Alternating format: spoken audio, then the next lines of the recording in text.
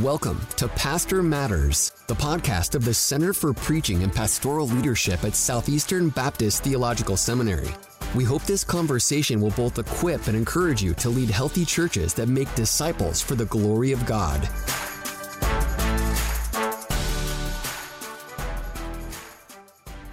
Hi, I'm Ron Jorlock, and I want to thank you for listening to another episode of Pastor Matters. I'm excited for our conversation today because I'm joined by someone who has become a dear friend to me and to our center, Dr. Matthew Kim.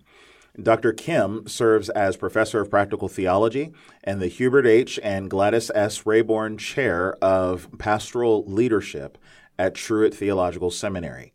He has authored and edited several books, including Preaching to People in Pain, Preaching with Cultural Intelligence, 7 Lessons for New Pastors, and the book that we're discussing today, Preaching to a Divided Nation, a 7-step model for promoting reconciliation and unity. It's so good to have you back on the podcast, Dr. Kim. Thanks for joining today's discussion on Preaching to a Divided Nation. It's a conversation based off of your latest book that you co-wrote with Paul Hoffman. Thanks, Roger. It's great to be with you always. Yes. So let's jump right in. So to get the conversation started, why don't you share a little bit about your book? Why did you write this, and what do you hope to accomplish from it? My friend Paul Hoffman had written a paper for EHS, the Evangelical Homiletic Society, on a similar topic of reconciliation and unity, and how do we preach that.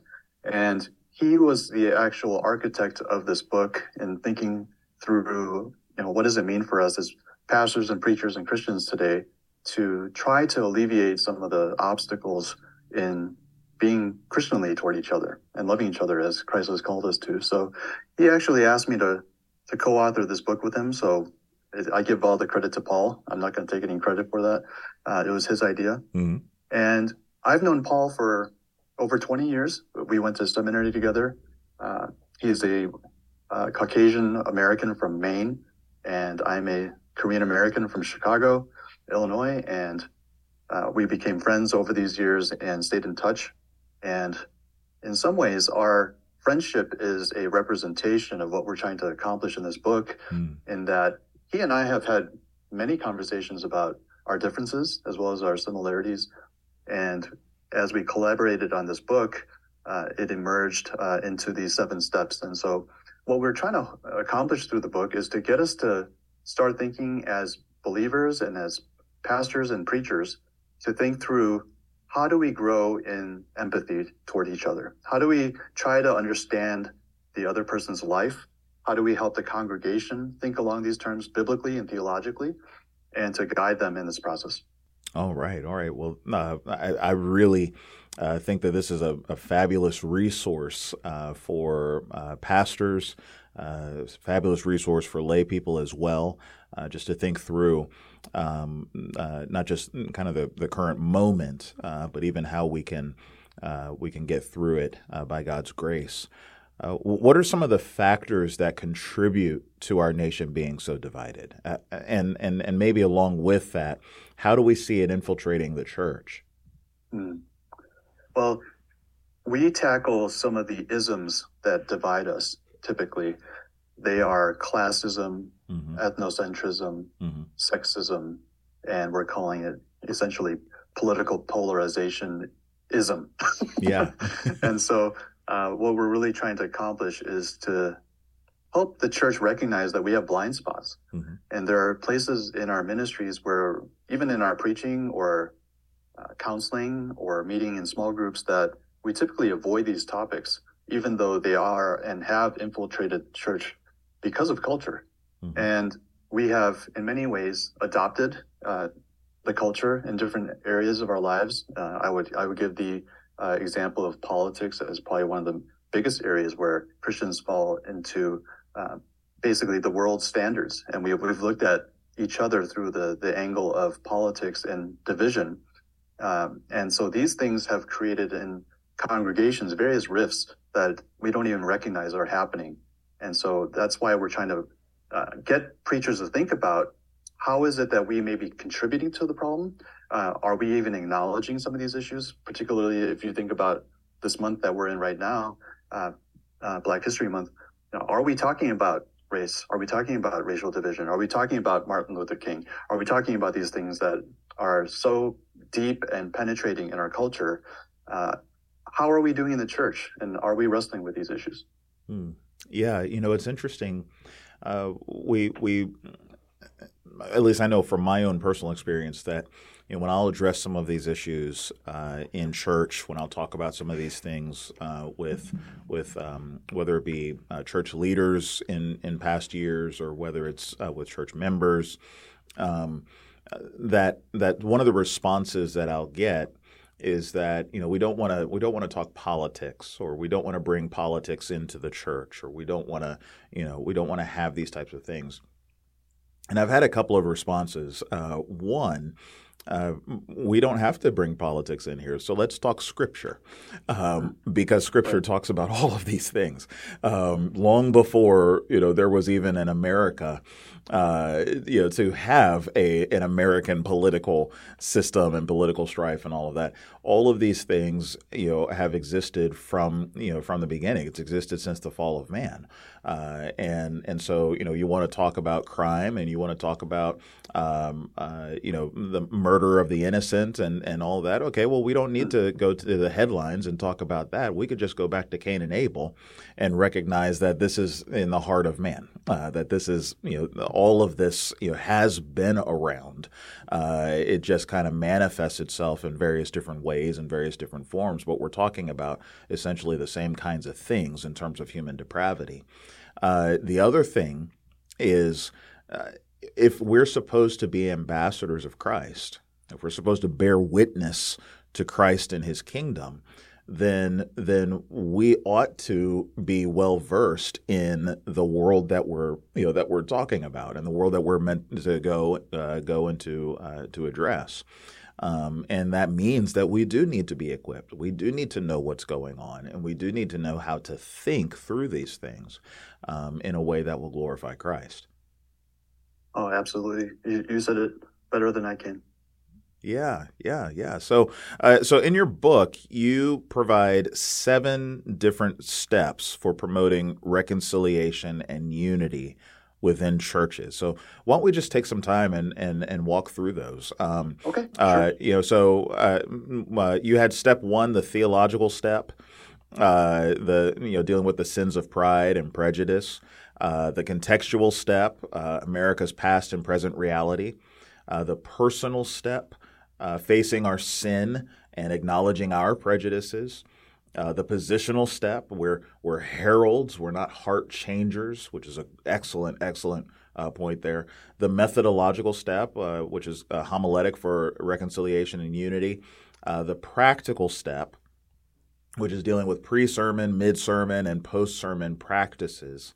And then finally, the categorical step, which is dealing with biblical themes and texts. Why don't you could walk through all of them or some of them, but just kind of introduce our audience to how each of these steps promote reconciliation and unity.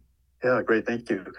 The theological step, as we begin, we're trying to understand the whole concept of preaching on division.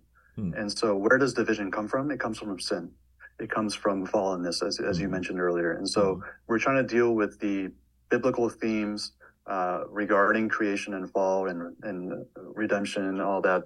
And we're trying to help the church understand that we begin with the Bible and theology. This is where, as you mentioned earlier, we're not preaching politics or sexism and classism independent of Scripture and theology. So that's why we start with theology and the theological step.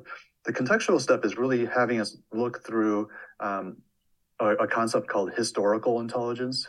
And this was not really a concept that blew up like cultural intelligence or anything like that, but historical intelligence is really gathering knowledge of our context and what's happened in our history, what's happened not just in our nation, but in the world, as well as localized history. So what's been happening in our neighborhoods, in our communities, in our congregations, and to be able to acknowledge that we are tainted. We're tainted with sin. We're tainted with these kinds of issues, of these isms that plague us.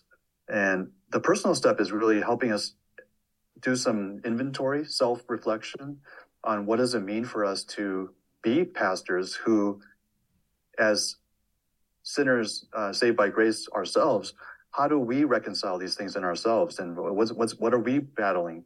What are some prejudices that we might hold that we need to reflect on? The positional step is to acknowledge that we're finite beings and we don't preach masterful sermons that immediately change the congregation and transform them. We are to be heralds. We're to be people who proclaim the word of God truthfully with love and winsomeness. And at the same time, the positional step is really to help us to see that no matter how great a sermon we preach, we can't change people's hearts. Mm-hmm. And so that's the work of the Spirit. That's the work of our great triune God who can only do that for us.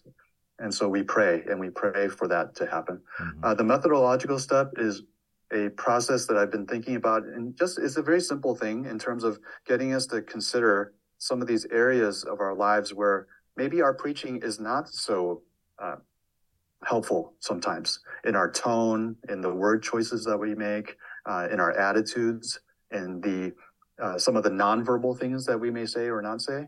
And so that process, we have created a basic rubric of how to move through the process of becoming graceful preachers, people who really are helping us to bridge gaps and overcome divides. The practical step is something that I thought of in terms of what does it mean for us to actually do this in practice? And so thinking about pre-sermon practices, what kind of homework have we done? What are some of the things that we can prepare ourselves for as we begin to preach on these topics? Maybe we need to spend some time talking to others before we actually put a sermon together. Mm-hmm. Mid-sermon practices would be something like, as I'm preaching, how do I self-evaluate my tone or my facial expressions? These are basic things that as preachers and communicators we do naturally. But I think when it comes to preaching on isms, we have to be particularly careful how we preach and the manner in which we preach. And then finally, the post-sermon practices, how do we get the congregation involved in this? How do we get buy-in? How do we get leaders and people in the church who are serving in different ministries value reconciliation and unity? How do we make it proactive and intentional? And so I offer a couple of guidances there. Mm-hmm. So that's the practical step. And the last step is the categorical step. And here we wanted to just provide some key biblical themes and biblical passages from the Old and New Testaments that can help us navigate some of these challenges as we preach. And what are some key texts that we can really focus on, and as well as the biblical themes. Yeah, all of that is so helpful and definitely edifying as we kind of think through this. As a preacher, I know you've dealt with this too as a both as a preacher and as a teacher of preachers. It's easy for us as the ones who are holding the microphone to turn it into the soapbox, right? We have the moment, we've got the mic, we can easily take it and say, well, what I think is, and so on. And I know you've seen it before. I've definitely seen it over the years. How do we keep from becoming the pundit? The one who's, where here's the way that you're supposed to think about this. Here's the political party that you're supposed to side with, or all of these different things. How do we keep, or maybe a better question is, should we, be that? Are there places where it is appropriate to take a position, or is it better for us to kind of step back and go, how about let me just give you the biblical principles and let you decide for yourself? Yeah, great question. The short answer would be, give them the scripture in as objective and neutral position as you can. Mm-hmm. And allow them to think about and ponder what God is saying in a particular text. For example, if you're looking at 1 Peter, and Peter tells us to pray for our leaders, mm-hmm. and government officials. Did he say that we should vote for a Republican or Democrat or independent? No. Mm-hmm. But the principle is that they need wisdom. Yeah. They need God to help navigate a culture that is lost and to provide stability for all and equality for all and justice for all and such. The preacher's job is, I don't think, to prescribe a system, a political system or party. We are there to encourage the body of Christ to in our disagreements and in our differing opinions about these, and sometimes these are very strong opinions.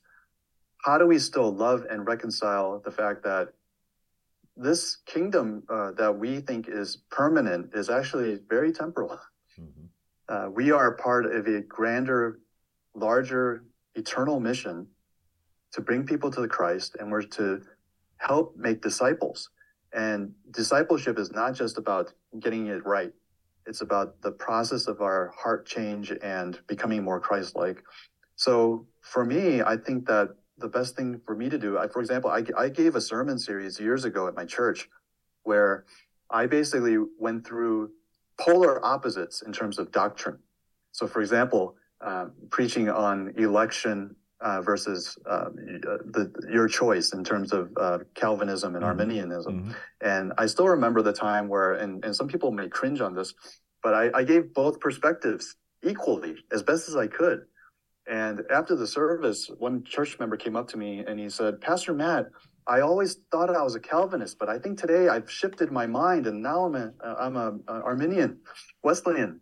And I thought, some people would say, "Oh my goodness, how could you make that happen in that person's life?" Well, I didn't. That was a personal conviction. Mm-hmm. And in the same way, I think that as we talk about sexism, classism, and all these isms, we're not prescribing. We're allowing the congregation to think for themselves and to come to the conclusion, and not just for that particular issue, but what's the bigger picture? What is God doing through classism? What is God doing through ethnocentrism and such, mm-hmm. and gender and sexism and all that? And what is the church responsible for in terms of helping grow in maturity in these areas? So yeah, that's a long-winded answer to really get to the point that it's not our job to prescribe. Mm-hmm. It's to show them the gospel, mm-hmm. and how the gospel intersects with these different aspects of life. Yeah, yeah. What I've found also in just the regular exposition of the scriptures is that you will find that what Scripture has to say, kind of Scripture's perspective on a lot of the topics that we're kind of battling over culturally. Scripture's perspective is just different. It's just different. Right, yeah. Take for instance, the issue of sexism. One thing that I've been struck by in my reading of the Scriptures is just how the Bible and our Lord value women, while at the same time acknowledging the sinfulness of women, along with the sinfulness of men. Acknowledging the value of man and of men and masculinity and femininity and so on. There's this dignity to both. And therefore, they are to be upheld, they're to be valued, they're to be cherished. And yet the reality that sin is not a one-way street. Sin is not exclusive to men. Sin is not exclusive to women. Even as we talk in terms of ethnocentrism, depravity is not an ethnicity. And certainly dignity is not an ethnicity. And so the Bible speaks honestly about us. That. Hey, there are even when we talk in terms of economics and kind of the socioeconomic disparities and so on. You read in the Old Testament with Torah, and you see that the Bible talks much about partiality favoring the rich, favoring the wealthy. Obviously, they've got the resources and so on. They can get the lawyers. They can lawyer up and all of that. And yet, the scriptures are also they also warn against partiality towards the poor. And so there's this sense of the law is meant to protect the poor who have been violated and mistreated and oppressed and so on. But it doesn't favor in the sense of if there are some from, that are impoverished, some who lack the resources and things like that. But if they commit crimes, if they sin against the Lord, according to the Old Testament law, they're to be held accountable for that as well. And so there's just this sense in which the categories that we have culturally just simply don't account for reality the way that the scriptures do. And as you read the scriptures, you recognize the nuance. You recognize, that you've got to kind of shave off some of these sharp edges to our categories because the Bible is it's just a better testimony of who we are and a better testimony, of course, of how God made us and how God wants us to become in Christ. Yeah, that's a great point. And I think what you're really touching on is so significant because bottom line, I think we reflect the culture too much.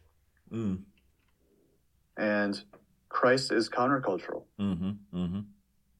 So I think you're absolutely right. We need to get back to what does Scripture say and remove that filter or lens that we read Scripture with our own biases and opinions, and to just simply say, what is God saying here? Yeah. And what is God saying to the people of God back then? And how does that apply to our lives today? Absolutely. Absolutely. So how can pastors lead their churches in this way? How obviously, as a pastor, you're not a pastor of a bunch of little churches. You're a pastor of a church, one whole local body. How do you lead your churches towards unity without getting into the muck of division and divisiveness and all of that? How do you shepherd well? Right. Yeah, I think that's a delicate thing for each congregation. And so what Paul and I are not trying to advocate for is a wholesale, every week you're going to be preaching on a topic like this. Sure. It is very, very something that should be judicious and wise and prayerful. The leadership really is really a two and multiple pronged leadership. It's from the pulpit, carefully, prayerfully, in consultation with your leadership. There's just so much that we don't want to just have people become, they read this book and they say, oh, every week I'm going to preach on an ism, and that could explode your church. It can make it implode. So we want rather to encourage us as pastors and preachers to do this as the Spirit leads, meaning this year I might focus on one of these isms, the one that might be most pervasive in our church. Maybe we can couple the preaching series with a small group ministry, studying the Bible together, reading, praying about these issues. Maybe it's having a worship night where we confess our sins. And some of these things may emerge to the surface that, yes, I struggle with one of these isms or another sin. So for us, the pulpit is just one mechanism. It's one medium that God uses to be able to communicate to the church at large. But at the same time, we don't see this independent from the other aspects of ministry. So this should be done in conjunction with leadership, prayer. Maybe it's a studying of the Bible together on these different topics. Maybe it's reading a book and discussing it among our leaders or small groups. Maybe it's about having town hall meetings and reflecting on these. So for us, we really believe that as the family of God, sometimes family members, we have to talk about tough things. We have to talk about tough things. And my family just recently talked about tough things. And not everyone's going to like what we talk about, and not everyone's going to like what we share. But if we're the family of God, we can't avoid these issues. Yeah.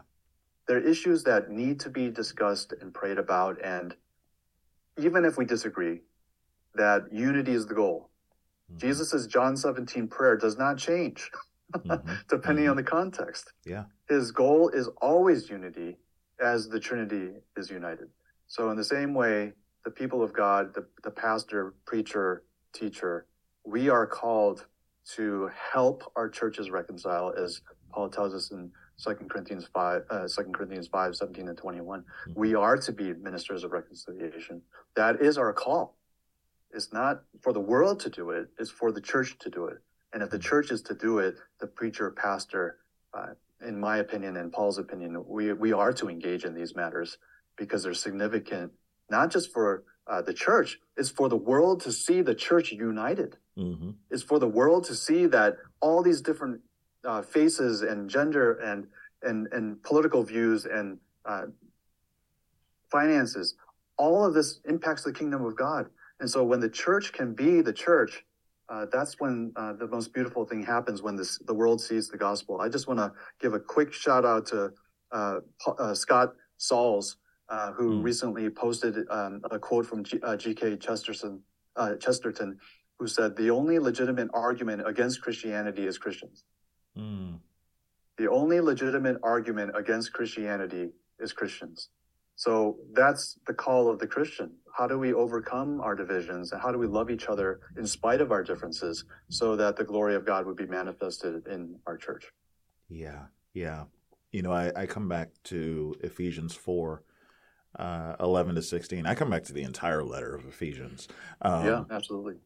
It is just such a foundational letter for how we think about the church, and even especially as pastors, how we think about the nature of the body and just the beauty of the body. But chapter 4, verses 11 to 16 is just a text that I come back to over and over and over again. And what you said just resonates with it.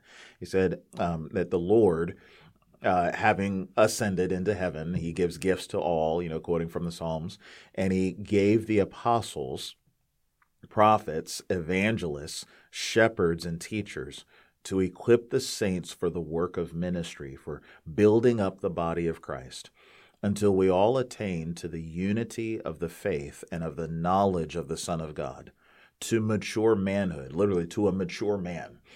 So you grow up into maturity, into manhood, if you will, in terms of the body of Christ, to the measure of the stature of the fullness of Christ, so that we may no longer be children, tossed to and fro by the waves and carried about by every wind of doctrine, by human cunning, by craftiness and deceitful schemes, but rather, speaking the truth in love, we are to grow up in every way into him who is the head, into Christ, from whom the whole body, joined and held together by every joint with which it is equipped, when each part is working properly, makes the body grow so that it builds itself up in love. I mean, it's just a beautiful, beautiful vision of what the church is. As we equip the saints to do the work of the ministry, as we speak the truth in love, the Lord works through the ministry of the word, and just as you said, not exclusive to the pulpit. The ministry of the word should, using Jonathan Leeman's term, reverberate, into every aspect of the church family, so that the Lord, through the word, is knitting us together, joining us together, kind of joint by joint, bone by bone, tendon by tendon. He's connecting us together so that we're all moving in unity in Christ. And as he says at the end, that the body is building itself up in love. And what a vision that is for this. All of the potential that we have for, not just for the people, but for us as pastors to be tossed to and fro. Next issue comes up. Oh, here we go. And here comes the tossing. Here comes the next issue, and we're tossed in the other direction. Here comes another issue, and we're tossed again. And all of this, we have the opportunity through the truth, through the steady ministry of the scriptures, ministry of the word in the local church. We're fortifying one another.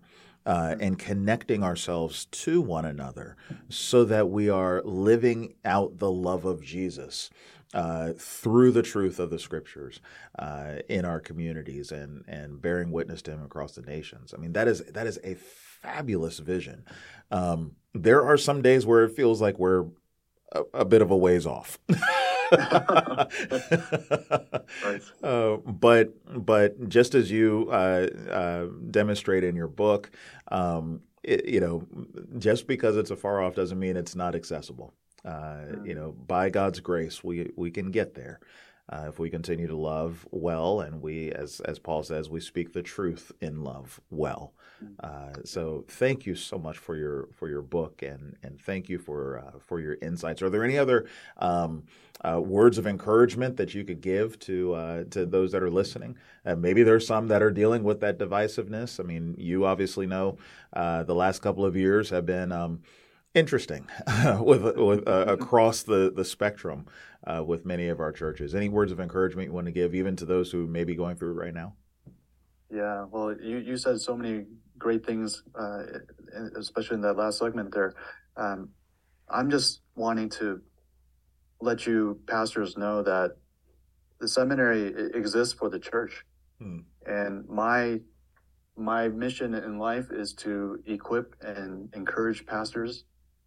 And having been a pastor, I know the loneliness and the challenges that we go through as servants of God. And I just want to encourage you to know that you are loved. You are loved by not just our great triune God. You're loved by seminaries, and you're loved by nonprofit organizations. We appreciate the church. We appreciate pastors. And our goal is not to have this book guilt you into doing things. Rather, we want to encourage you that why, basically asking the question, why would we allow the world to do this? We are at the forefront of gospel reconciliation and unity. So that's our prayer. If you pick up the copy of the book and you read through it and you disagree, then we disagree. But we will still love each other, and I will love you, and I will continue to pray for pastors. So thanks, Ranjor, for having me today, and I pray that our world and nation will be more united day by day until we see Christ face to face. Amen. Amen. Well, that will do it for us today. Dr. Kim, thank you so much for taking time to join the discussion this week. And I want to encourage our listeners to check out Dr. Kim's new book and also all of the other books that he's written. He's been on a tear for the last several years, just churning out books, and so we're very grateful for just his gift to the church and for the resources that he's written. We know they will make excellent additions to your bookshelves. And I want to thank you, listener, for listening to another episode of Pastor Matters. If you found this episode helpful, consider leaving us a 5-star rating and review. We'd love to hear any feedback that you're willing to give. As always, it's our mission at the Center for Preaching and Pastoral Leadership to equip and encourage pastors, and I hope that we've done that with today's conversation. And so finally, brothers, be steadfast, immovable, always abounding in the work of the Lord, knowing that in the Lord your labor is not in vain.